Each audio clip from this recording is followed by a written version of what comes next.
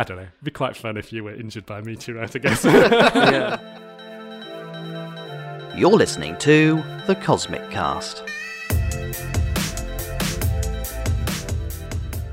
Hello, everyone, and welcome to another episode of The Cosmic Cast. You're here with me, Tom Harvey.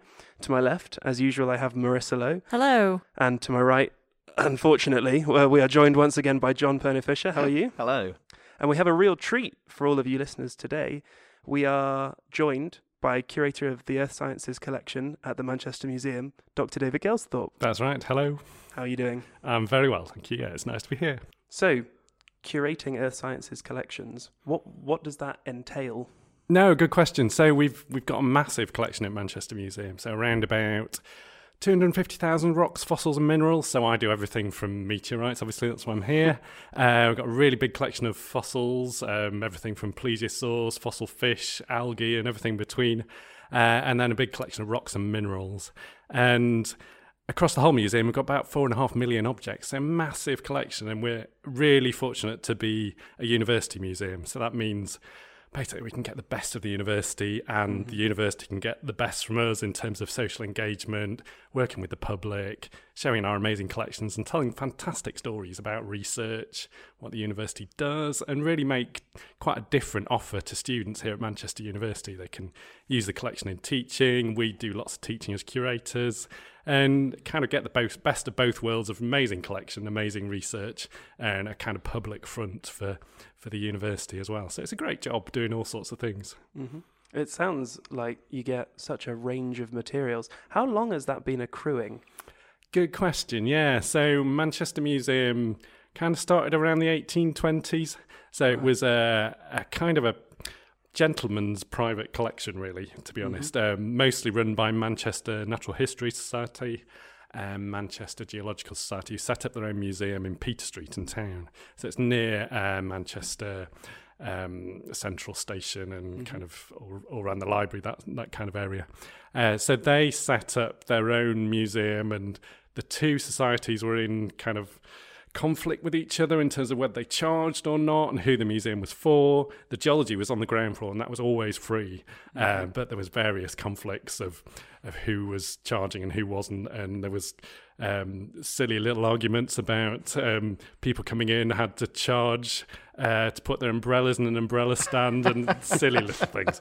But anyway, through various reasons, they went bankrupt in the 1850s, 1860s, and most of the similar societies across the north, particularly places like Leeds and Sheffield, the collections went to the local authority, like Sheffield Museum and Leeds Museum. But in Manchester, the local authority had just built Manchester Art Gallery, and basically they decided they had no money for culture at all, apart from what they'd already spent. So that was the main reason it went to Manchester University. So it kind of, they literally wheeled quite a lot of the taxidermy down Oxford Road, which must have been quite an incredible sight. But the geology collection particularly was reorganised from a kind of jumble of cabinet of curiosity type thing to a taxonomically ordered collection. So that's in terms of actual fossils and things like rocks and minerals as well. So it could be used for teaching very specifically and specifically for research as well. So making it into a scientific collection that made sense to understanding the world and doing research on that. So beyond that, we've kind of gone from strength to strength, really, from the 1880s right up to the present day. And we've fairly recently broken all records in terms of number of visitors. We've got about 550,000 visitors, which is really exciting. And we're just starting a period of redevelopment. So we just started a £13.5 million project with money from the lottery and the government, and we're building a big temporary exhibition space, so fantastic space for having internationally touring exhibitions such as dinosaurs or possibly even space and meteorites, which would be fantastic if we could do that. And also on our first floor, we're doing a joint exhibition with the British Museum all around the South Asia, everything from kind of Afghanistan, India, Sri Lanka, and a myriad of different stories. And we'll get the best of the collections from the British Museum, best of our collections. And the real difference is that we're able to work with fantastic people from South Asia living around the Northwest and Manchester in particular, and telling the stories they really want to tell. So one of the stories I'm wanting to tell is about the Himalayas. We very recently got a piece of Mount Everest from very near the top, which was really exciting to get. Tiny, obviously, but really, really cool to actually hold that in your hand. And I guess we got really different ways of got our collections. So with the meteorite collection, for example, a lot of it is kind of personal research passions of different people. But we also acquire things from inheriting things when people die, basically. Quite often people offer us material.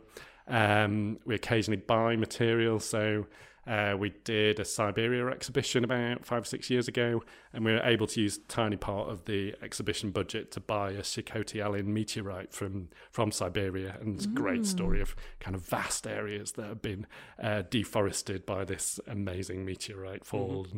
So it's kind of keeping your eyes open for really cool projects, really cool specimens, and developing the collection kind of as we go, and through the networks of different people who are excited about meteorites and really great science. So it's really good. It must be really difficult then, with so many objects in your collection, to sort of choose what goes on public display and what stays in your more long-term storage. Yeah, sure. I think the thing to say is that display is only a kind of tiny part of what we do as a museum. So obviously it's great to get some really fantastic, really engaging stories on display. But we also do lots of research, do lots of student projects, do lots of teaching. And the collection's open to anybody to come and have a look at and research, but it's just a matter of making an appointment, really. Yeah, the museum does really feel part of the university. I mean, for those who don't know, our department is located just across the road from it. And the fact that it's free and it's so accessible, there's been so many outreach events there. So how long have you been working there for? Yeah, I've been there about 14 years. So, wow. So I've been involved with quite a few things across the years. And yeah, it's great to hear that you feel the university and the museum are absolutely part and parcel of each other, because sometimes Oxford Road seems a really big barrier, and however much we try, sometimes people we don't know will exist. So things like this podcast are fantastic to kind of spread the word. And just, I always passionately feel that the collection's here to be used. If we're not using the collection, really, why are we here? Why are we paying our wages? We need to get the collection out there, getting it used, making a real difference. And also, it's a great way to say that Manchester is a really different place to go to university. There's this fantastic resource, and you can use it in lots of different ways, from doing hardcore research to, I don't know, having a nice cup of coffee and looking at the meteorites on a Tuesday afternoon to just have a nice time. So, yeah, it's really great to have something different here at Manchester University. So I believe your background is actually in paleontology then? Yeah, that's right. Yeah, so kind of fallen into looking after meteorites by kind of happy coincidence, really. So I did my degree in geology at University of Durham, and then after that I looked at various jobs, but to be honest, the jobs I was really excited about needed some either master's or PhD to look at those. And at the time, I really wanted to do a paleontology PhD. Ended up at the University of Leicester looking at acritarchs. So these are tiny microscopic algae. They fossilise very well and are actually right at the bottom of the food chain. So they're really good proxies for looking at what's happening higher up in the food chain and looking at how things like sea level impacts on biodiversity and extinctions, how climate change has an impact on everything right from the bottom of the food chain all the way up. So I looked at a particular extinction event in the Silurian about 430 million years ago, and fantastic opportunity. I went to Gotland, and a big island off Sweden, to really sample very high resolution samples across an extinction event. And I don't know, the main conclusion from my PhD was that things are a lot more complicated than we might have imagined, which I think is very common for PhDs. And while I was doing my degree and PhD, I did lots of volunteering at my local museum, which happened to be in Sheffield, where my parents are from. And so when I finished my PhD, to be honest, I wasn't really sure what to do. My main feeling was that I probably didn't want to stay in academia, but carried on volunteering, and jobs came up doing what I was doing. And I actually found working in museums, it's a really great way of using real geology, real objects, fundamentally making a difference to people's lives, getting people excited about science, really excited about real things, real people, and getting passionate about the world around them. So since getting my first job in Sheffield, I've worked at Scarborough and Whitby museums, which was a great experience, the Yorkshire Museum in York, and then I've been in Manchester about 14 years. With that many samples that you have to take care of on a regular basis, is there much actually taking care of them? Do they need much upkeep? Or Yeah, good question. So I think it's different for different things. So obviously we have a massive collection. The main focus of our kind of behind the scenes stuff is trying to gather the information together so we can have a really good searchable database. Because if people can't find things, either we can't find things or other researchers can't find things on the internet or whatever, that it kind of may as well not exist. So the meteorite collection isn't massive. We've got about 200, 250 specimens, so they're very well documented, so it's very easy to use them. But the wider collection, we've had a program of citizen science for about 3 years now, where we've been photographing a lot of our specimens with the labels, and then we've been putting them on our Reading Nature's library site on a Zooniverse platform, and fantastic thousands of volunteers across the world have been documenting our objects for us, which is a really great way in terms of, I don't know, showing how amazing our hidden collections is, really getting people excited about what we're doing. People can do something really meaningful to give information back and their time back and share their enthusiasm. So in terms of our behind the scenes collections, it's really great to engage people in that particular way. In terms of the actual meteorite collections, they're housed within our mineral collection, and some meteorites, particularly iron-rich ones, are quite vulnerable to going rusty, basically. So we have them in quite sort of sealed cabinets, pretty good, stable conditions. We have to watch the humidity and temperature. But generally, it's quite a modern building where the mineral collection's housed, so it's not particularly a problem, but sometimes we bag things, for example, just to kind of keep things safe.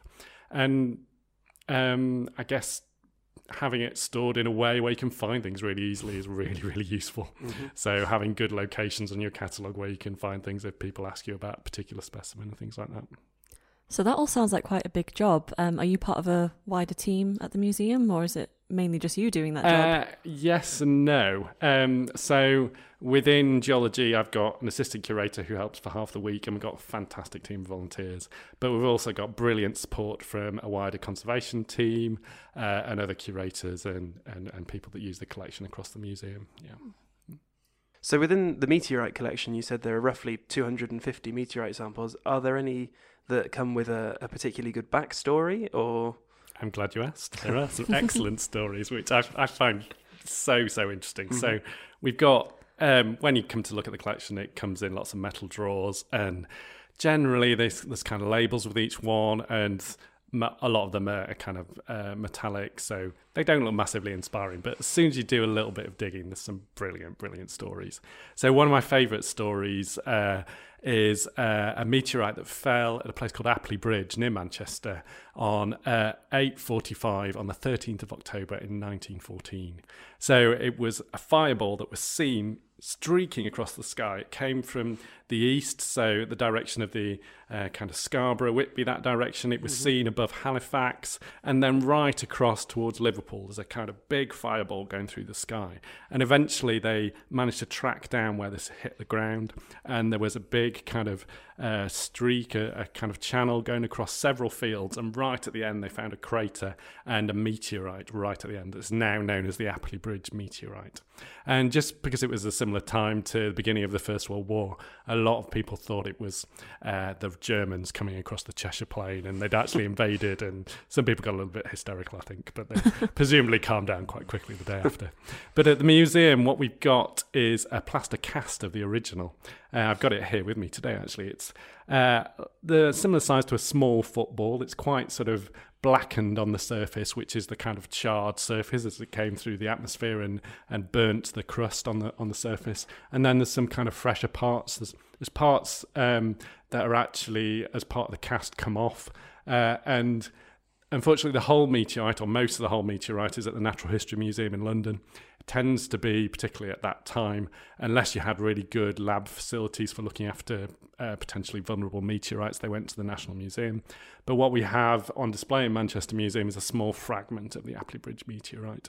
It's a stony meteorite, so not the most exciting thing to look at, I guess, but just a brilliant story that surrounds it, and obviously really exciting for people at the time. And the size of it too, I guess that's quite unusual for a UK meteorite to be recovered. That's that size. Yeah, absolutely. So I guess a lot of meteorites that fall over the UK get burnt up in the atmosphere as shooting stars, or occasionally we get really, really tiny ones. But yeah, it is quite sizable. Could easily have killed somebody, I guess. Absolutely. I mean, landing in a farm near Wigan, that's quite lucky considering all the built-up areas it must have gone over. Yeah, absolutely. I think historically, across the world, there's almost no examples of meteorites specifically killing people. Yeah. There's a few in the US of kind of ones that have gone through people's cars and stuff like that, but I think it's dodgy tall tales a lot of the time. I don't know. It'd be quite fun if you were injured by a meteorite, I guess. Yeah, that's one of the cooler ways to say that you got hurt, that's for sure. It would. Yeah. It's like I've never actually experienced an earthquake, but that would be really cool. But as long as it wasn't too big. But yeah. So does the sample and the cast, which is obviously a big part of the history of kind of the story of the meteorite, does that come in the museum's record with accounts from people who saw it as well? Like how much of the record of the event is just the sample versus other material you might have? Yeah, I guess we're trying to do more and more of that kind of thing. Most of what we have in terms of records in the museum are kind of quite cold-hearted almost, I'd say, records from researchers who've done research on particular meteorites, and then the collections come to us at Manchester Museum. But particularly these days when we do new collecting and acquisitions, we tend to try and record as much context as possible, where we I don't know, film things on our iPads and stuff like that with people who witness things. But yeah, historically, the Appley Bridge meteorite, for example, it's 150 years old, so yeah, you kind of have to do a bit of Googling to find some of the context, really. So are there many samples that have been used for research then? You mentioned that lots of collections can just be used by researchers. Are there any in particular at Manchester Museum? Yeah, absolutely. So a really good example, and one we talk about in our display on our Nature's Library gallery, is the Canyon Diablo meteorite. And the thing I really love about it is the whole gallery is trying to explain a bit about why we have big collections, what they're used for, and why we have duplicates of lots of things. So, for example, with the Canyon Diablo, it shattered into millions and millions of different pieces when it fell, I think 50,000 years ago. So a lot of museums have got it, and we've got several hundred specimens. But the really exciting thing with the big collections is that you can do really accurate scientific research and have a really high level of kind of plus and minus on dating and things like that. So the Canyon Diablo meteorite is really important because it was used to date the age of the Earth for the first time to any level of accuracy. And when I was first kind of looking into this story, one of the things that really shocked me was that it was only done in 1956. And you think how obviously science has advanced enormously in the last 150 years, but to not have a date for the age of the Earth with any level of accuracy until 1956 is quite shocking, really. So in 1956, they did a lot of radiometric dating. So they used radioactive uranium that was decaying to lead, and they got a really good, accurate age for the date of the age of the Earth, which is 4.54 billion years old, and that was plus or minus 1%. So really good level of accuracy. And I think prior to that, Arthur Holmes, who's a fairly famous geologist, he dated the age of the Earth to about 1.5 billion years, early 1900s. And obviously the problem is if you use rocks on the surface of the Earth, they're constantly recycled by plate tectonics. So the oldest age of any rocks anywhere on the Earth now is about 3.5 billion years old. But that doesn't give you an accurate date of the age of the Earth. So you have to go to extraterrestrial sources to look at things that formed at the same time as the age of the Earth. And this has been subsequently confirmed by samples collected by the Apollo mission, so lunar samples, and other meteorites as well. So really great example of we can only do really accurate dating with really big collections. So the sample I've got here is just a very small kind of ring of green resin. Looks really weird and almost jelly-like, but that's the way they kind of slice up the meteorites, and then they can do the chemical analysis on that. So our Nature's Library display has lots of examples in this green resin, and kind of a really good way of talking about big collections and why we have them. Was that sample analysed here in Manchester? I don't think it was. I think it was based in the US, the research, I think, So the little pieces you've got in the resin there, they're only a few millimetres across. Are all the samples that you've got of the meteorite that sort of size? Most of them are quite big, actually, okay. or relatively large. So we've got quite a few that sort of 8 or 9 centimetres in length. So, yeah, do come to Manchester Museum and have a look. And they're really cool. So, as we said before, your PhD was in paleontology. So where have you picked up most of this meteorite knowledge from, and how has that been? Good question. Here and there and everywhere, I think, is the answer. Actually, saying that one of the most favourite parts of my job is learning about new stuff that, I mean, I don't think I did anything on meteorites when I did my degree. I mean, I only had one lecture on dinosaurs, for example, but dinosaurs are a massive part. So you just do a lot of background research, reading papers. Obviously, the meteorite researchers here at the Williamson are fantastic, and I've learned loads from them. And it's been great to kind of work with them on outreach and things like that. So asking all the stupid questions that I'm too afraid to ask anybody else, all those kind of things. So you do the best you can and do lots of background research. Yeah. So another specimen I brought with us today is a palisite meteorite. So really distinctive triangular slice of meteorite. It's really metallic, but has some gorgeous olivine crystals. And I'm sure a lot of people have seen them on the internet, that you can kind of hold them up through the lights. They're like a stained glass window with the light streaming through the yellowy green olivine crystals. And this is a really beautiful, quite unexpected specimen. So one of my favourite stories about how we acquired a new collection is I got a phone call from a gentleman whose father had just died, and it turns out his father was Robin Howie. He was quite a famous mineral collector and researcher. I wrote Dear Howie and Zussman, one of the kind of famous undergraduate textbooks. So I knew the name, was really excited about potentially getting the collection. I had a good chat to the guy who happened to live in California. His father had just died, and he was trying to sort out his father's estate, and said, would you be interested in his private collection? So I said, great, fantastic. But as a museum, we unfortunately can't just collect anything. We need to be really sure it's got good information, it's quality material, because we've owned limited space.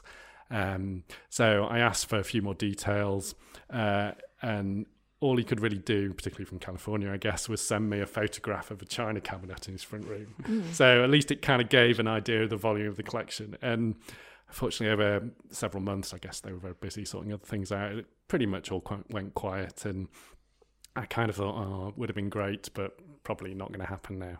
And then eventually his other brother, who lived fairly near Manchester, was passing. He gave me a ring and said, I've got the collection in my boot. It's probably going to go to the skip, but can you take it now? Wow. Obviously, we're meant to get all these things signed off by the director and all the rest. So just bring it and we'll sort it out when it's here.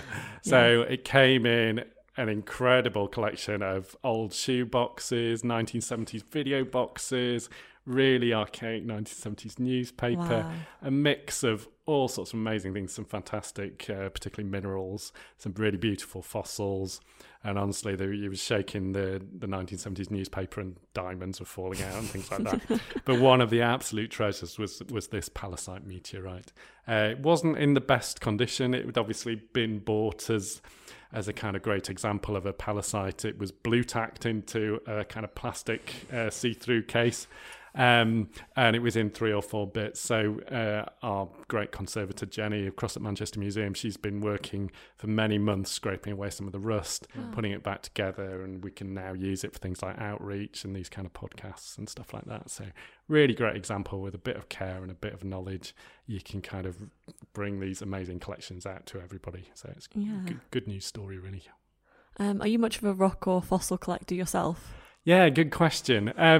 No, I think, weirdly. Yeah. I did quite a lot as a kid, kind of going to Whitby, collecting ammonites on the beach and that kind of thing.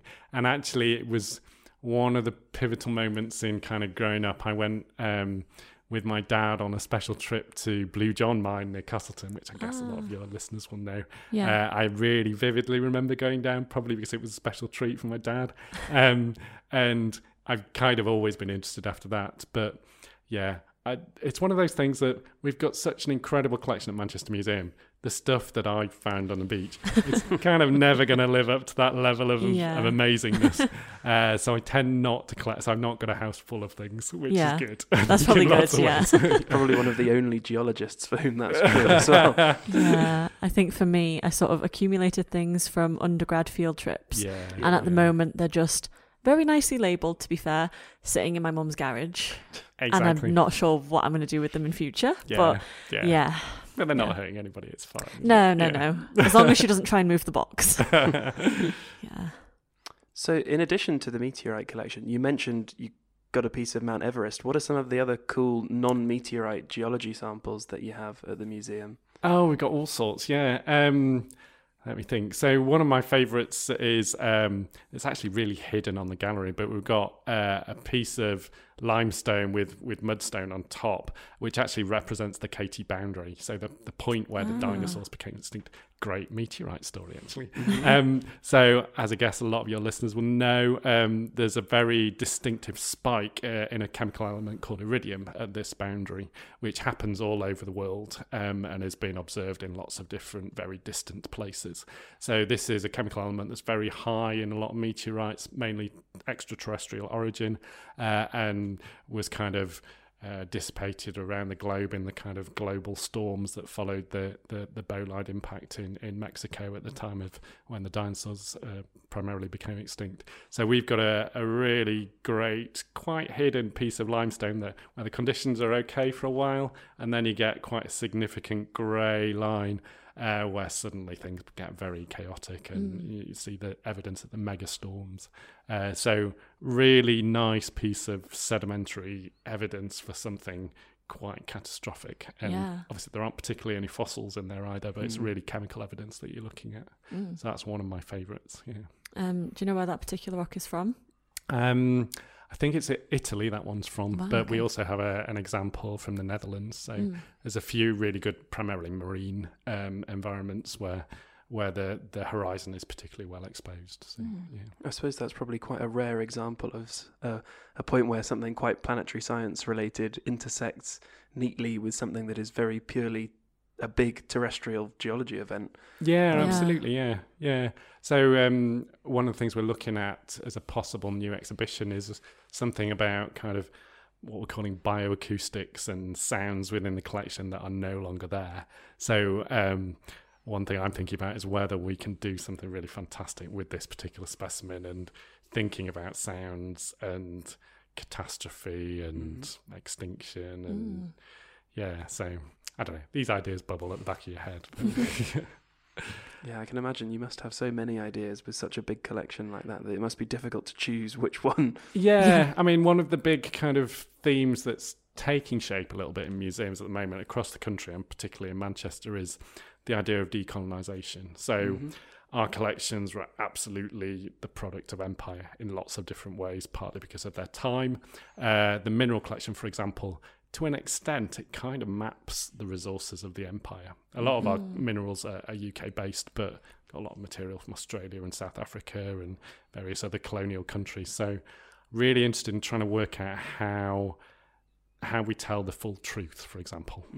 So we're developing a display at the moment about minerals, particularly focusing on diamonds and gold.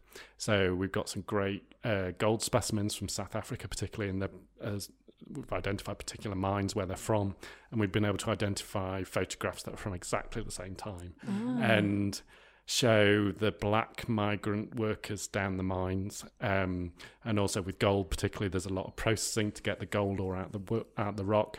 So there's a quite shocking image we found where there's a kind of white mustachioed overseer controlling the black migrant workers and trying to tell these stories for the first time and telling the kind of full truth of the reality of at what cost did we get our collection.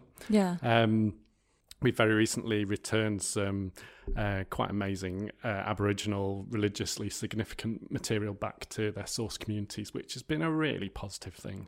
I think people are a little bit scared about repatriation sometimes, and I think decolonisation isn't equal to repatriation. I think there's lots of opportunities to make really great kind of links to source communities, tell stories that you've not been able to tell. And I think as well with natural science collections, and I guess even including meteorites, people are not really interested necessarily in getting their objects back. They don't really care. But I think a lot of the time it's about the data. So it's our responsibility as a museum to try and organise and collect the data in a really comprehensive way, in a way that's useful to source communities. Have a really good relationship and dialogue with source communities to understand what's useful and what they want and what stories they can bring that we've not even thought about. I mean, for example, with our botany collection, we could use the data to help regenerate ecosystems, for example. But there's no way they're going to want brown press squashed flat specimens back. Yeah. But it could be a really positive, empowering relationship for both sides, I think. So it's quite an exciting time with museums, and it's fantastic that the museum that's really can do interesting. that. Yeah. So I guess it's that link between the hard science and the more social history, then, isn't it? Absolutely, yeah. And you can bring meaning to collections in lots and lots of different ways, and to different people. And I think it's interesting as well. There's lots of, for example, African communities in Manchester where these collections are obviously very meaningful to them as well. And if we can kind of build those relationships and just work out, I don't know, how we can get most value and most meaning from the collection, I guess.